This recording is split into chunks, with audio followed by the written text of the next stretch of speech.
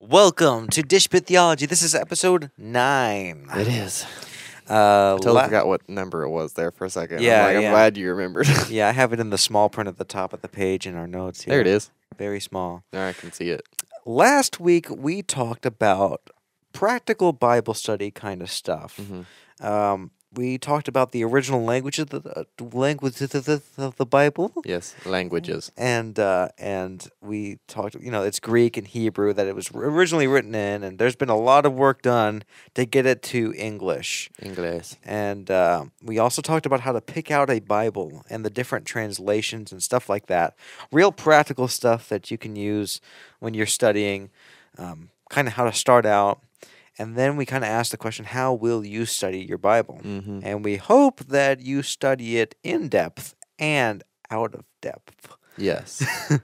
or you want to study deep and zoom in sometimes, but also sometimes you want to just read it, zoom out and get a big picture. Yep. And study it all the time. Indeed. And we also talked about topical versus expositional studies, which a topical study would be you'd pick out certain scriptures about a certain topic and study that topic based on a bunch of different scriptures, and that involves cross-referencing and stuff like that. Which is not fun. I think it's fun, but it don't. takes work. I'm not patient. If you have a tool like the Blue Letter Bible or any of those like online concordances, it makes it really easy because you can just type in a topic word or something like that, and it'll just come up This with still 9. sounds so boring. It comes up with like 900 verses that say different things, and you're like, oh, look at all the contradictions, and then you're like, whoa, maybe this doesn't contradict. But we'll get there today. Okay. So studying a topic or expositional studies where you'll study a portion of Scripture, and that could be 1 chapter or 10 chapters or a section, a logical section in Could Scripture. be 1 verse. Or not. I mean, yes, you could exposit 1 verse word for word. It would be a nightmare. It's a lot of work to do either or. I think doing topical studies tends to get people off on tangents a lot because you're studying something that you're very passionate about, and you just go from one thing to another. We don't have any problems with going off on tangents here. Oh no, not at all. But if you study expositionally, you'll go through the whole Bible eventually. It might take you your whole life, but you'll get there eventually. You could just read it. Yeah, I suppose. Sorry. I'm in a mood. This week we are talking about the mechanics of Bible interpretation. Yes. So if you thought that expositional studies sounded boring, Chase, it's gonna get even more boring. It's gonna get pretty dry up in here. We cannot wait. This is our last foundational episode before we start breaking Arguing off. about the boring stuff. Yeah, this is the stuff that we really hope we can lay down and be a solid foundation for your beliefs. Yeah, we felt like we needed to. I know we've said this multiple times, but we felt like we needed to go over this stuff just for those of you in the audience who maybe didn't understand exactly where we were coming from. So this is the last of those. Hallelujah, we're almost done. We're almost done with the beginning, Chase. Yes. And then we get into the wild sea of disagreement and stuff. It's going to be great. So anyway. So we're going to start off with some definitions. We actually had chimes this week. We could not find any real physical chimes. We had one set, but it didn't sound too good. It sounded terrible. And then we got something set up with sound effects. We have basically an effects board, essentially an effects board, and I had it hooked up before we did this. And I walked in the room and it broke. I don't know what happened. So we have chimes, we just don't have them hooked up. It's amazing. We're gonna tease them one more week, and we'll be here for episode 10, Lord willing. It only took us a month and a half. Yeah. Actually, that's 2.5 months. Yeah, that's 2.5 months. I can't math. You can't math. just move on. So yes, this is the definitions section.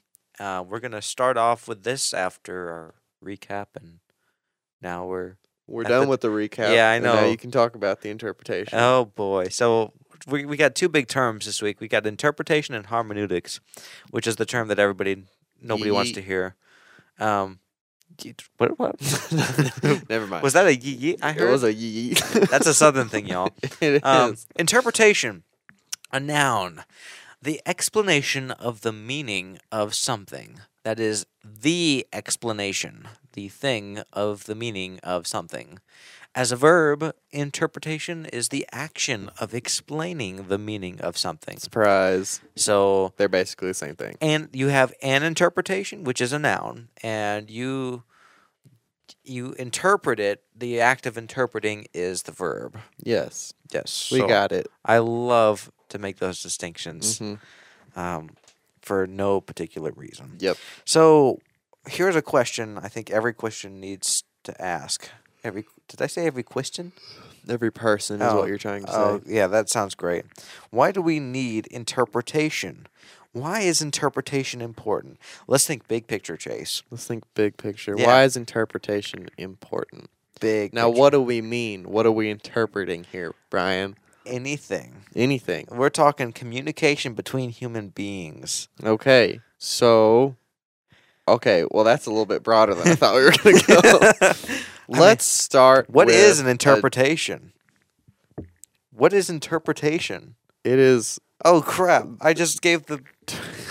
to explain the meaning of something. So if we're looking at a Gillette ad and we're like, oh, that seems weirdly passive-aggressive and feminist, then to interpret that as a feminist thing is to try to derive the meaning from that Gillette ad. Yes. I find this a really tough thing. Because Gillette ads? Well, no. But communicating with people, because I'm just such a special specimen of the human race, I have so much trouble talking to people. Specimen. It is not. I mean, somebody says something, and so often we have disagreements. I mean, Chase and I, we have spent equal amounts of hours off the air talking about things we disagree with. No. Much more time off air. You think? Like 3 times as much time.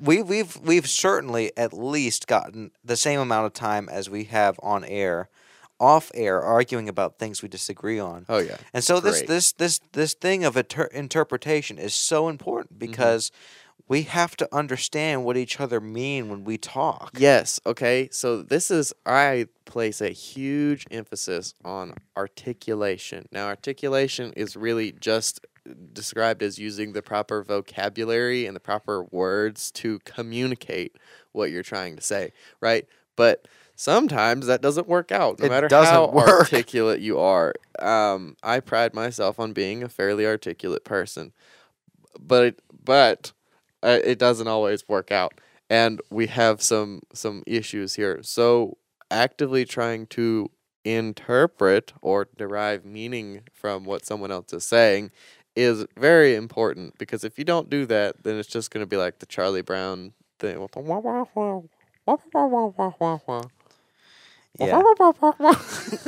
feel like that's when I'm berating Brian about the church and systematic theology, that's all he hears. It's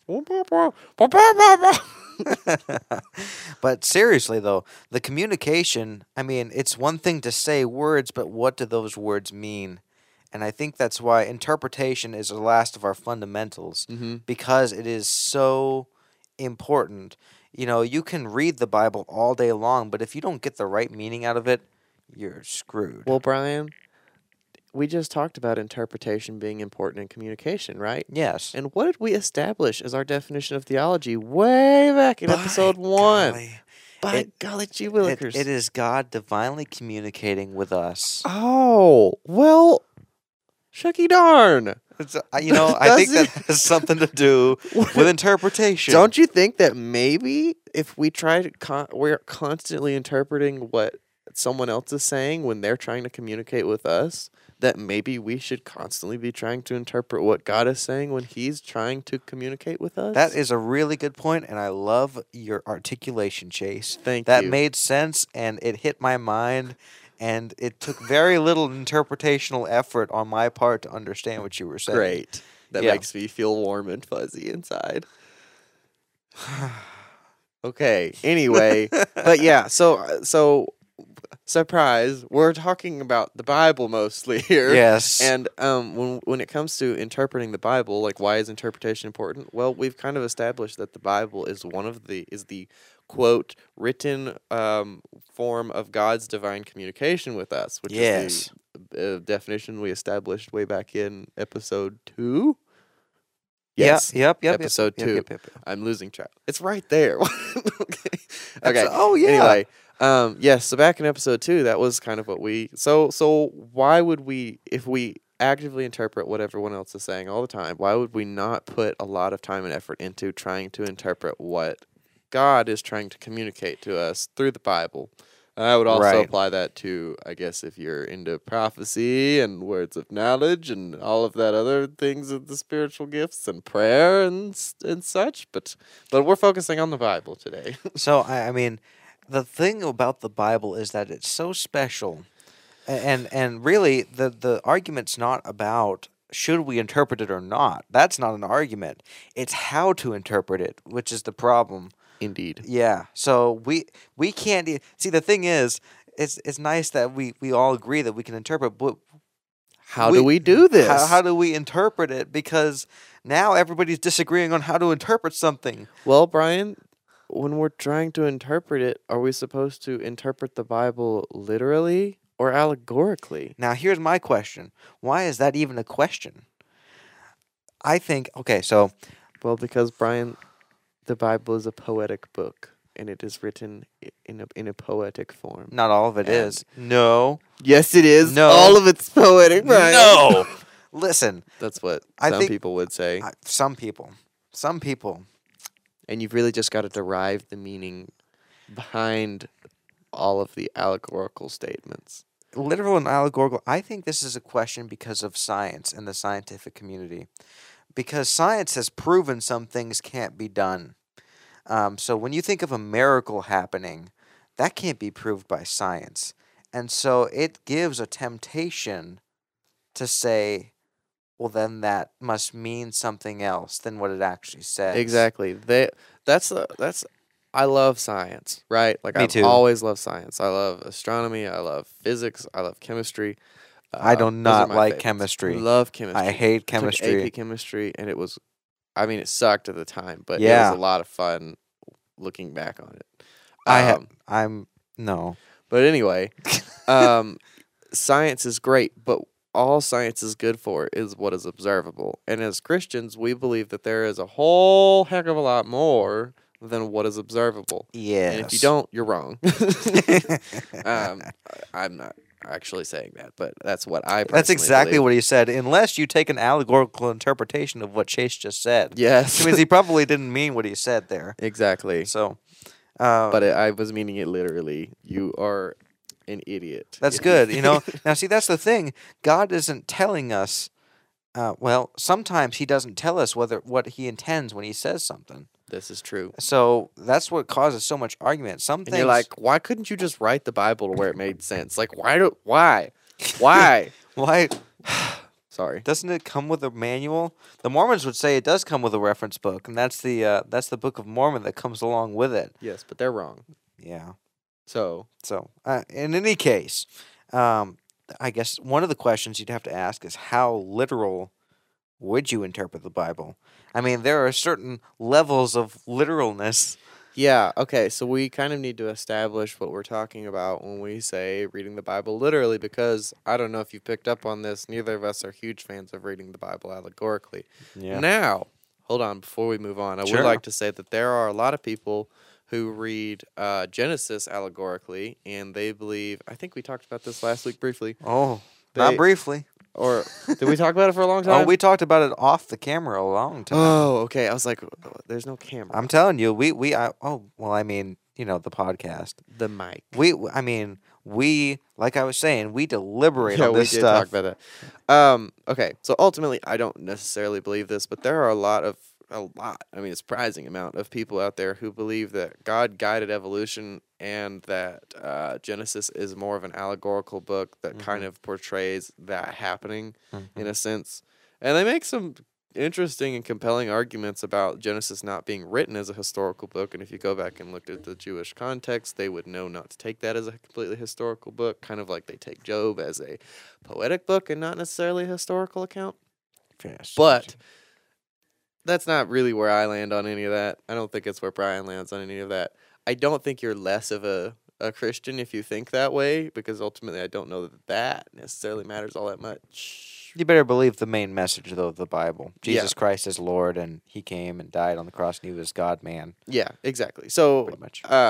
Regardless, as long as they believe that somehow God created humanity, I think it's fine. But that's not where either of us are at. If you're there, some of the things we're going to talk about don't apply to you. If you're in allegorical land, you can really, honestly, I mean, this is a disrespectful thing to say, but you can say whatever you want about the Bible and make it true in some way or another. It can, because the Bible's so confusing anyway. Like you can if you're taking an allegorical approach to the whole Bible, then well, that would be terrible.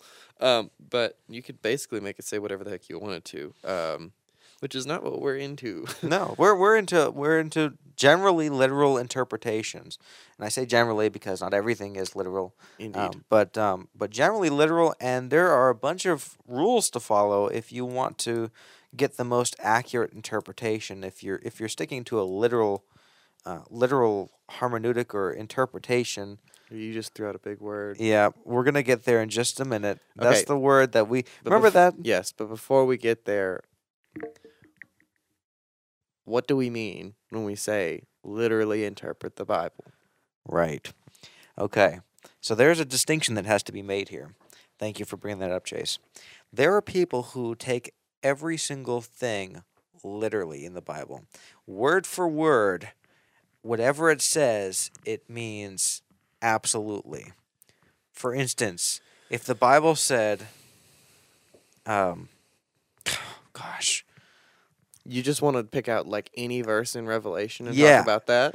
I mean, any verse. Let's say Jesus is giving a parable of these 7 virgins, and he even says in the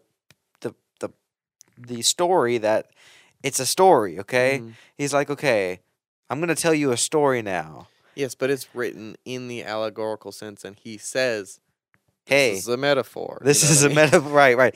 So some people will say, to explain a greater topic. Right. So some people will stick to a completely literal interpretation where even though he said it's a parable, it's the truth. It's like, yeah. There was a man in a far country. Yeah, exactly. I think that's maybe not the best example, but you get the idea. That's a terrible example. Yeah. I wish I could do better, but I don't. Like, okay, so the Revelation says that there's going to be like these locust things that are going to come out and like torture humanity for, I think it's 6 months or whatever, and it's like, well, dang, that's pretty awful. Most people don't believe that that's entirely literal, because it's written in the apocalyptic language style, which is supposed to be interpreted. This is the first time I've heard about this. Oh, really? Yeah. Oh, you should really look into apocalyptic language. There are some people that say that the locusts are Apache helicopters. And I love that. I don't know. It's so ridiculous. Yes. Oh man. But if you're gonna take an allegorical interpretation, there's your. Yeah, okay, maybe. But if you take it super literally, right? Right. Then you have to believe that there's going to be these locusts, which I know some people who do believe that, and maybe I'm wrong, but when you look at it in the context of the book being written, I think you'd really like reading into apocalyptic literature and how it affects some of the books of the Bible. The fact that Chase has read Revelation 22 times makes me question. It a lot. Makes me question my own understanding of that. I've never heard that before, Chase, but I bet you know more about that than I do. Well, it's very interesting because basically it's a form of writing that was very popular in Greece, I think. I don't know, whatever. Anyway, the people of the day would have understood that John was writing in that apocalyptic style, and that kind of explains some of the stuff that doesn't seem to line up as far as the quote-unquote prophecy and that Revelation appears to be claiming that it is, when it doesn't line up quite right. it explains away some of that stuff, because it's like people would have understood that this was happening soon, because a lot of the stuff up until like chapter 10 can be explained by the Roman Empire, and then like a lot of it lines up almost exactly with the Roman Empire. Matthew chapter 24 is another huge piece of prophecy that has to do with that. Yes. A lot. Exactly. But, oh, gosh, I hit the ow. Anyway, but like after that, you know, I don't know, you probably haven't read it enough times, but the timeline starts jumping around really weirdly. There's like symbolism of Lucifer and the 1/3 of the angels being cast out of heaven. And then there's, immediately after that, there's stuff about like this dragon trying to eat this pregnant woman. And it's like, what is going on? The 1260 days. Yes, that one. Yeah. It's like, it starts getting really weird. It starts talking about different things that are happening in like that aren't happening in linear timeline. And they're like, obviously this stuff is symbolism, but up until that point, it's being written in an apocalyptic style that's talking about the Roman Empire and the persecution of the early church. And I'm 100% on board with that, because it makes so much sense and explains some of the stuff that we just kind of like nobody can really explain. I don't know. Thank you for the detour. I'm so sorry. I just think that's one of the most interesting things ever. I want to talk to you about that after this. Yes. That's interesting. Sorry. I totally got off there. That's okay. But, okay, my point with all of that was that isn't not interpreting it literally. It is interpreting it more literally than just interpreting it literally. Finger quotations. So you can because you're taking it within context, which is that John wrote it in this style of literature, which was extremely popular at the time.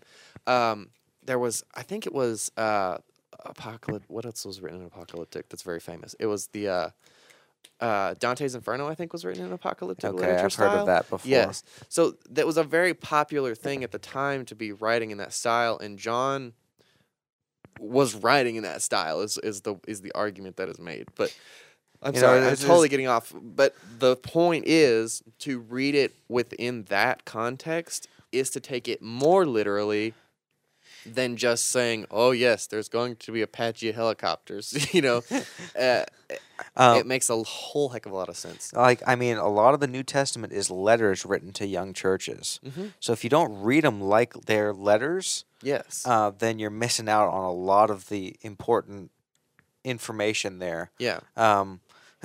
Like letters are made to be letters are made to be read all at once. Yeah. 90%. I mean, I don't know if they did that in 2,000 years ago, but well, hopefully they, you'll read it all at once. You got to take them all in context, and the Gospels, I think, are written as like narratives and stuff. Yes. It's just when you start looking at them in the context of the literary form that they were written, it makes some of the discrepancies go away. Yeah, yeah. And so this is a huge part of literal and allegorical interpretation. You got to know what you're reading. What book is it?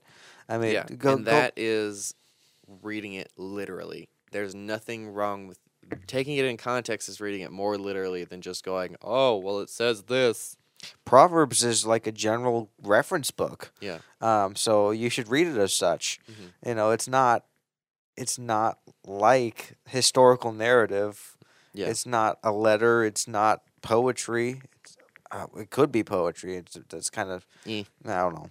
But okay, we're getting way stuck here. So there are two kind of more practical things that you might come across when you're talking about this literal allegorical stuff. There are people, and this might be taking place in your youth group or in your Bible study class, but people have tendencies to spiritualize or secularize the text of the Bible. And so when you're going around your youth group and you're asking about a passage, and it's like, what does this passage mean to you? A lot of people will tend to spiritualize a passage and assign some meaning that wasn't there before. And let me give you an example here. There must be something there that wasn't there before. Yes. Genesis 1:16 is like a great example of this. It says, God made the two great lights, the greater light to govern the day, and the lesser light to govern the night. He made the stars also. If you were to spiritualize this text into something that it wasn't, then it would come out like this: the greater light is God, and the lesser light is the church, the bride of Christ, who is to reflect God. The stars are individual believers. So we know that Genesis is written, at least I believe it's written in historical narrative here, where God is creating the universe here, and when you Chase, put away your phone. I'm sorry. Gosh, I work. Dang it, Brian. We are at work right now. No, this is the hobby. I'm sorry. The greater light is. I lost what I was saying. Basically, you're assigning too much spiritual meaning to a text that's clearly talking about something that literally happened, depending on what you think of Genesis. You're right. So you're assigning more meaning than what's there. Secularizing is something that might happen when you talk to a non-believer. So spiritualizing is something that tends to happen in Bible study groups where you're going around asking your opinion about a Bible verse. And it can be very creative, and it can actually you might be able to draw some inferences about that. Like you can observe Jesus in the Old Testament when you go through some of the text, and you can see him in there, but that's not what the text was originally talking about. Chase, what are you doing now? We're talking about secularizing. Yes. So secularizing is basically what a non-believer will do to Scripture. They will take all the spirituality out of it and leave just the cold, hard scientific facts in there. A lot of times. So with the Genesis 1:16 as the example, they would say, somebody who is secularizing Scripture will say, God in this story is a symbol of some sort of natural, scientifically explainable force that led to the creation of the galaxies. So they're saying that God is somehow just a symbol of something that is more explainable. So I have an example of this here, but I guess we'll probably not get to that today. It's not important, but you get it. And these are both kind of examples of an allegorical interpretation. Right. Which, ultimately neither of those are the worst things in the world, but it's not taking the Bible for what it was trying to say. You know what I mean? So what we do, right, is we believe the Bible should be read literally. Yeah. Well, how do we do that, Brian? Well, we employ this thing called hermeneutics. Hermeneutics. That was weird. And there's you've got a definition. I do. I have. Can I say mine first, please? Okay. Hermeneutics is a noun. It is a method or theory of interpretation. So we defined interpretation earlier as the explanation of a meaning of something. How do you do that is where hermeneutics comes in. How do you go about explaining the meaning of the text? It's just a method of doing that. Right. Okay, so hermeneutics, the branch of knowledge that deals with interpretation, especially of the Bible or literary texts, or a method or theory of interpretation. Well, I feel like I've heard that somewhere before. If you go back to the Greek, literally the word just means interpret. Yeah. So there's not a whole lot there. Now, I would like to talk about the hermeneutical loop. And that's something I had only just heard of before this discussion. But Chase has done some study. I really am very proud of my. It looks shaped kind of like a hermeneutical potato, and not a loop. It's supposed to look like a ring, but it doesn't look like that. So anyway, it's difficult to visualize this, but visualize, if you will, a circle with 6 parts. Right?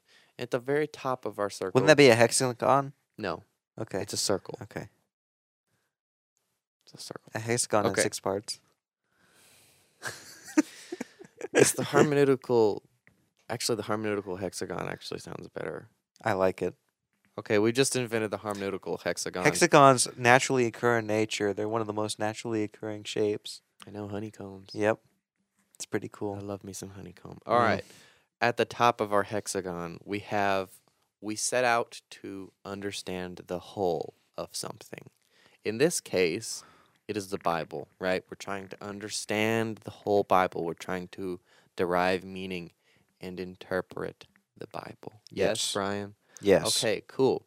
In doing that, without fail, we end up with a question about one part of the Bible. Like, oh, what in the heck is that? That doesn't make sense. No. That is weird. In raising this question, we now have a question. And then right. Yep. This step is just kind of meaningless to me. But it says the question is expressed through action or speech. So I guess you're talking about it with somebody else. I don't know. This is the most pointless step. Just tell everybody how meaningless all this is to you before you start saying it. Yeah. That way everybody will pay attention. Yeah, I hate this. This is the stupidest thing I've ever seen. So continue, Chase. Okay.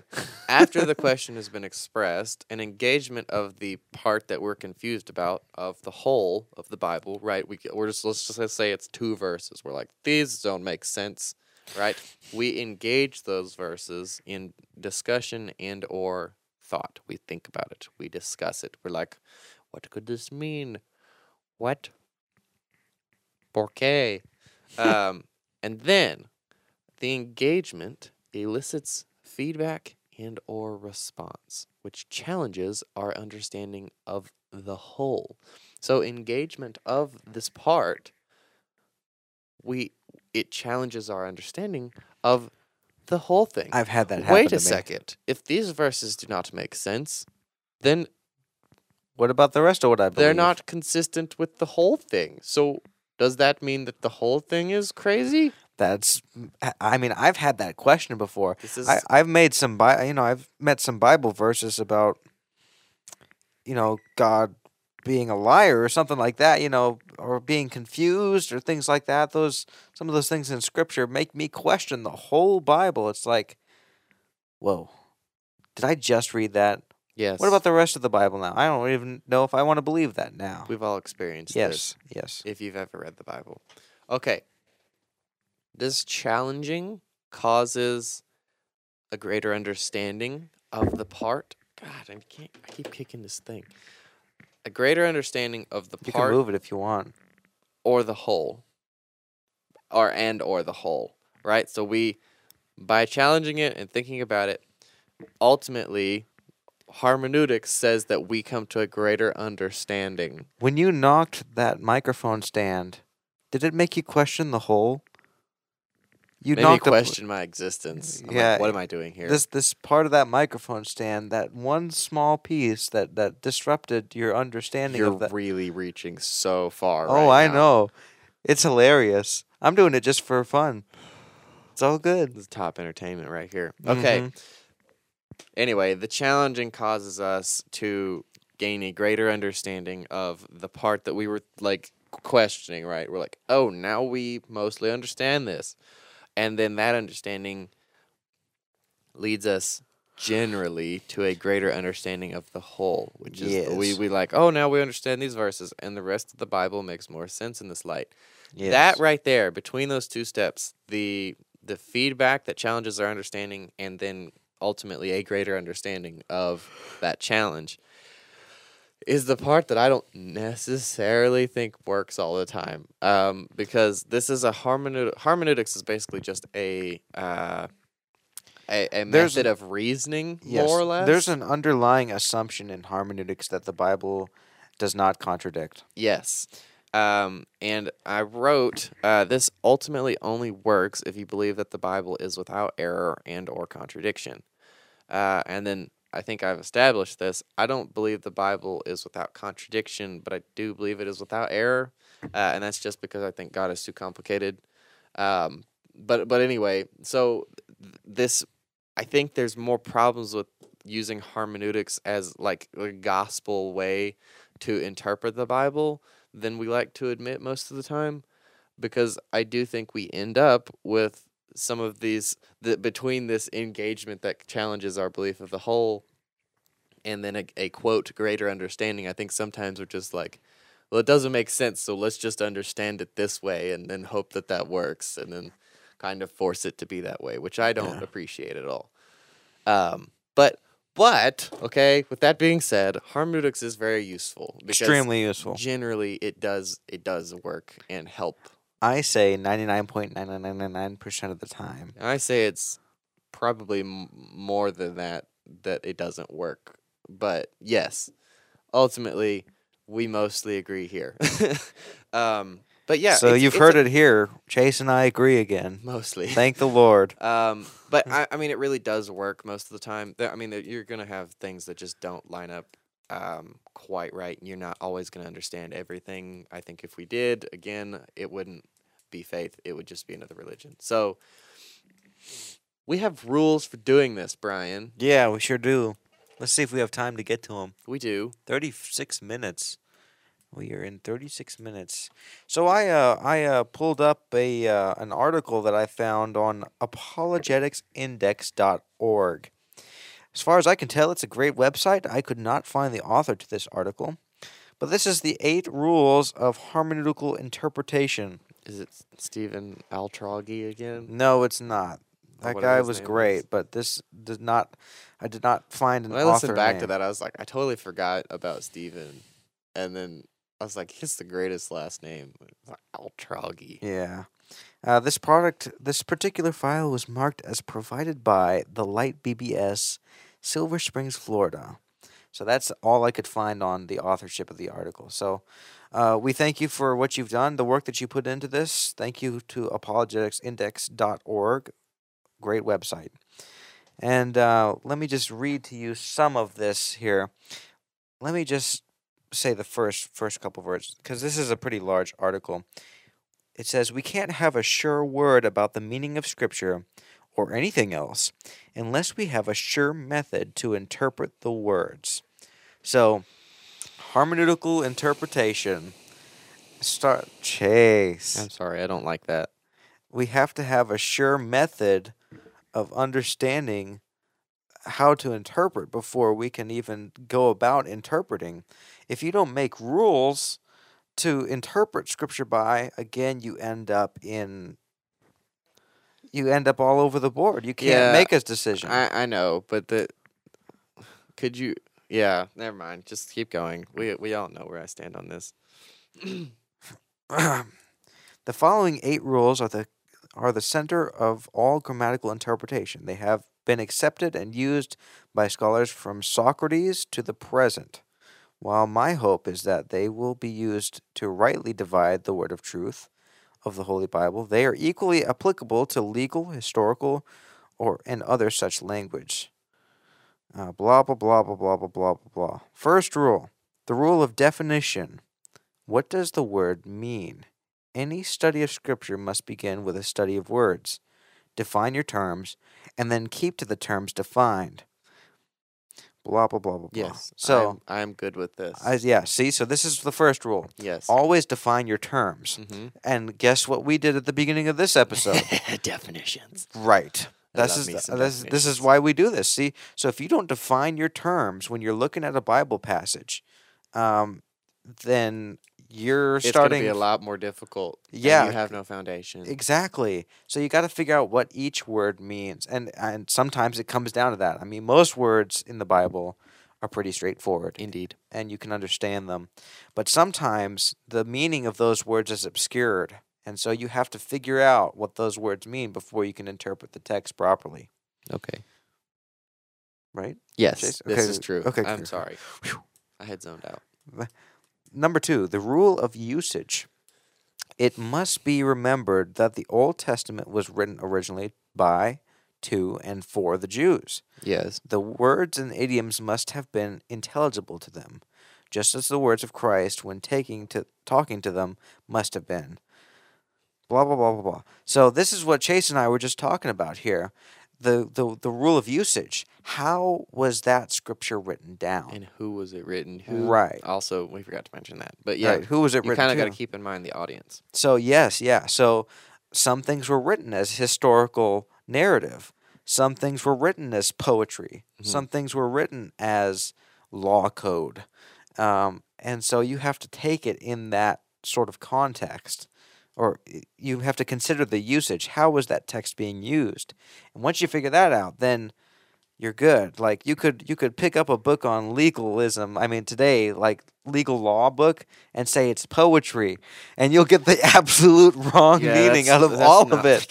But do you see what that means? Some people pick up their Bible and see historical narrative and see it as poetry, and that's wrong. They're not going to get the right interpretation out of it. Some people will pick up poetry books and call them the truth, the historical. Like somebody's going to pick up Shakespeare and says this is the truth of this actually happened, all of it, or something like that. You get the idea. No one's actually going to do that, but people do. For Shakespeare, there are some fans out there. Okay. All right. Whatever. Move on. Number 3, the rule of context. The meaning must be gathered from the context. Every word you read must be understood in the light of the words that come before and after it. Many passages will not be understood at all, or understood incorrectly, without the help afforded by the context. And then it gives an example here, but okay. Yeah. So this is I don't know that this is as straightforward as everyone likes to make it. Yes, context is very important. You have to read the Bible in context. You cannot just read one verse and be like truth. That's what slaveholders did, and that didn't work very well. That's not correct. Yeah, that's true.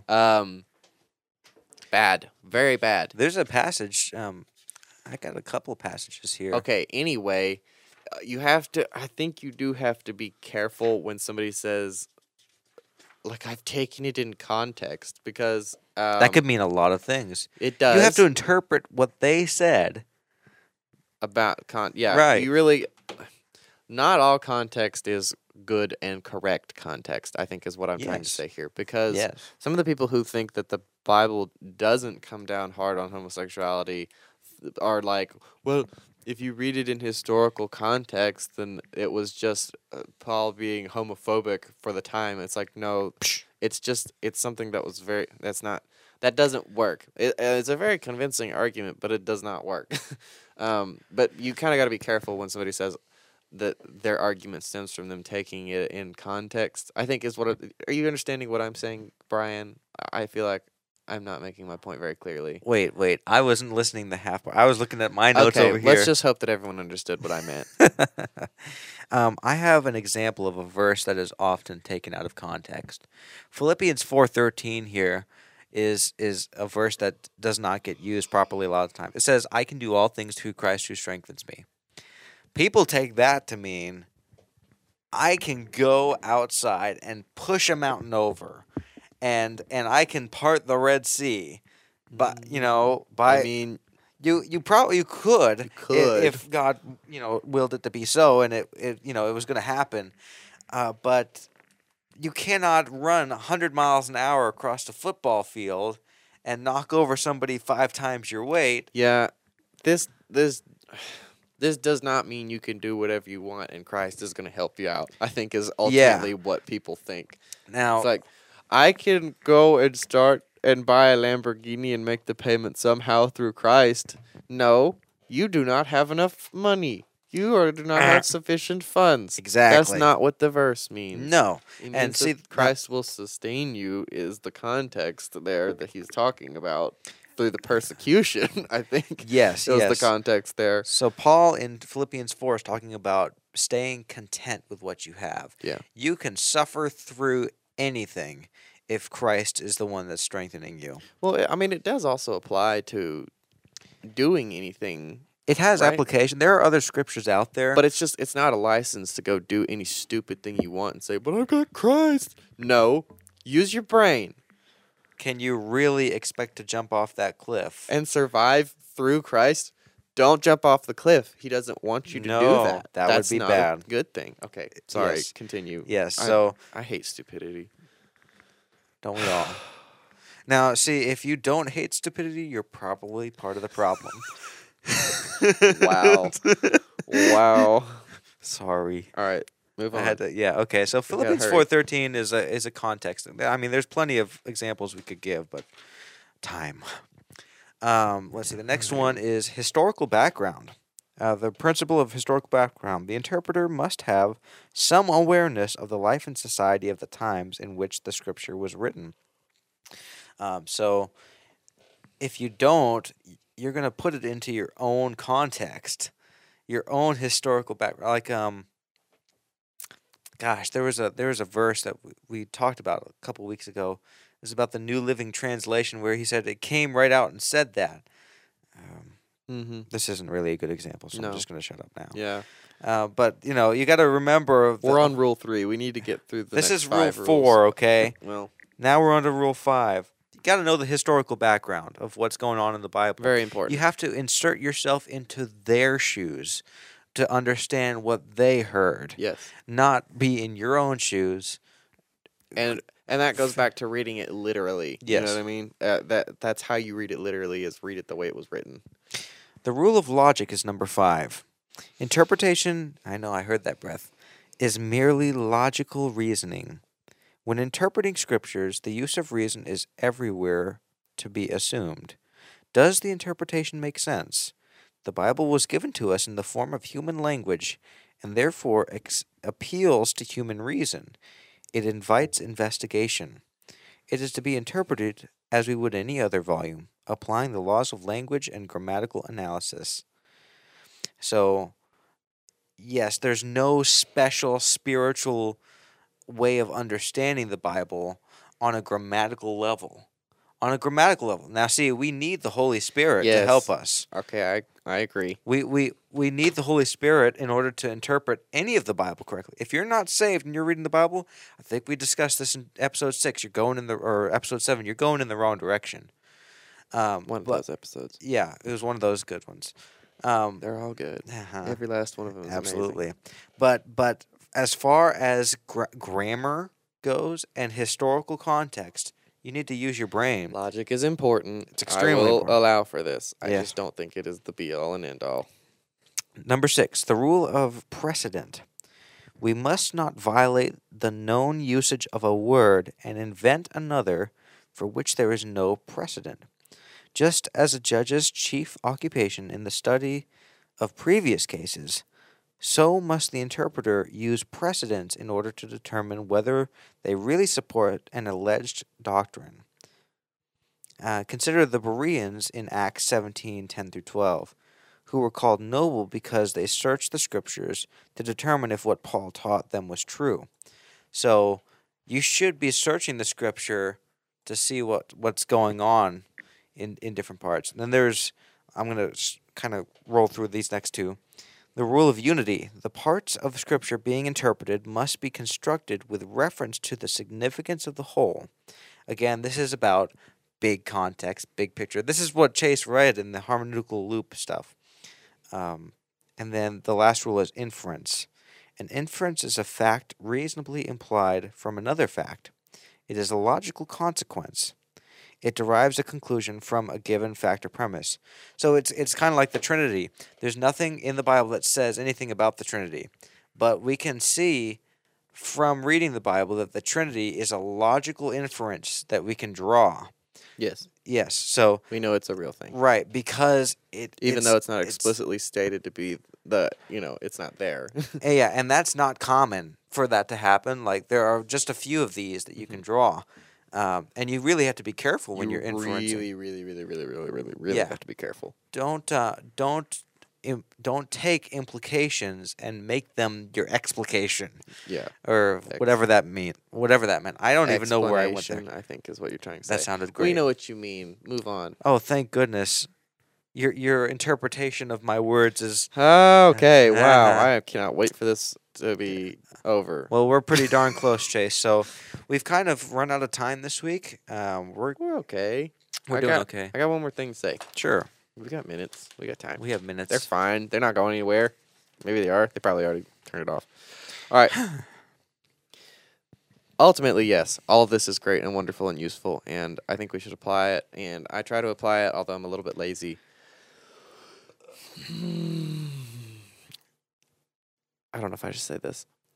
What I tend to do, right, in addition to a very loose usage of hermeneutics, is,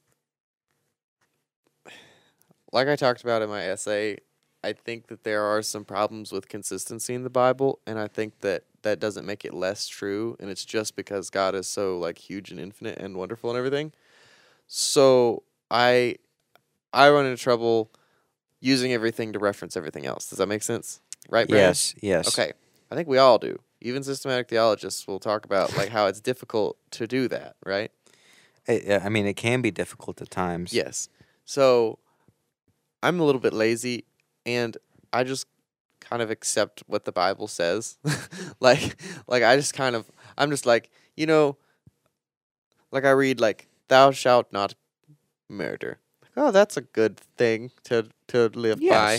And I just kind of try not to murder people. Well, absolutely. And then, when It's it strange when comes to God- the stuff in my life, you know what I mean? I feel like you can adhere to what Jesus taught, and you're pretty much good as far as beliefs are concerned. You know what I mean? Yeah, see, and then somebody who studies hermeneutics will argue with Absolutely blast me apart. Well, I don't give a flying crap what somebody who studies hermeneutics says, though. Well, I'm just saying, like, No, I God know. said God tells people to kill people in the Old Testament. I know this. So it's kind of, we got to figure out, is God being Is God being inconsistent? Right. We don't know. The systematic theologists say no because they can't have that be the case. But so you know what I mean, though, right? Like I'm kind of lazy, and I don't care enough to go through and do all the work for hermeneutics. So we hope you are. And if you're not lazy, this is great. But if you are, know that there are others of us who just kind of like read the New Testament and go, "Yep, we should be doing this," and then we try to do it, and it's working out for me. so if you don't like me, probably don't do this stuff that I do. Chase is a good Christian man. So Well, that's what they tell me. Yep. I'm not convinced. But anyway, that's everything we have for this week. Hermeneutics is very important and useful, and I'm just too lazy to use it properly. Brian's not. Dear Lord, he is dear. He is indeed. I think we should go ahead and pray. Send us emails, though. Oh, yeah, send us emails. And no one sent us an email, and I'm getting really kind of annoyed. Like, anything. It could be one word. Just a word that you heard, like... You know what, Chase? I bet they're just like you and don't care. Yes, that's true. No one cares That's about what this happened. podcast. All right. Pray for us, Brian. On that beautiful note, dear Lord, I just want to thank you for who you are and the person that you are.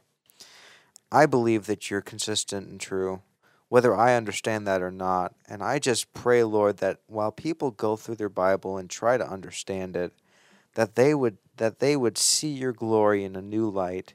Each time they encounter a scripture that they don't understand, that they would put forth the effort and invest some of their energy into a relationship with you, God. That they would come closer to knowing who you are, because God, you're so good. Lord, I just thank you for your Bible. That sometimes.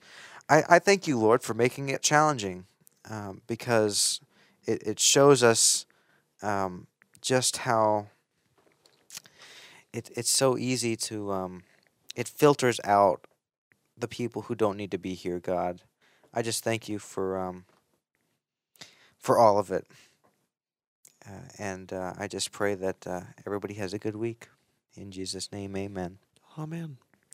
All right. Well, this has been Dish Pit Theology. Chase, you need to do it with me. No, it's so weird. I refuse. You say that every week. I know. It makes me uncomfortable. I'm sorry, Chase. I will not force you to do that. Good. Because you physically can't. So. Nope, I can't. So all right. Talk to you guys later. Toodaloo. Bye.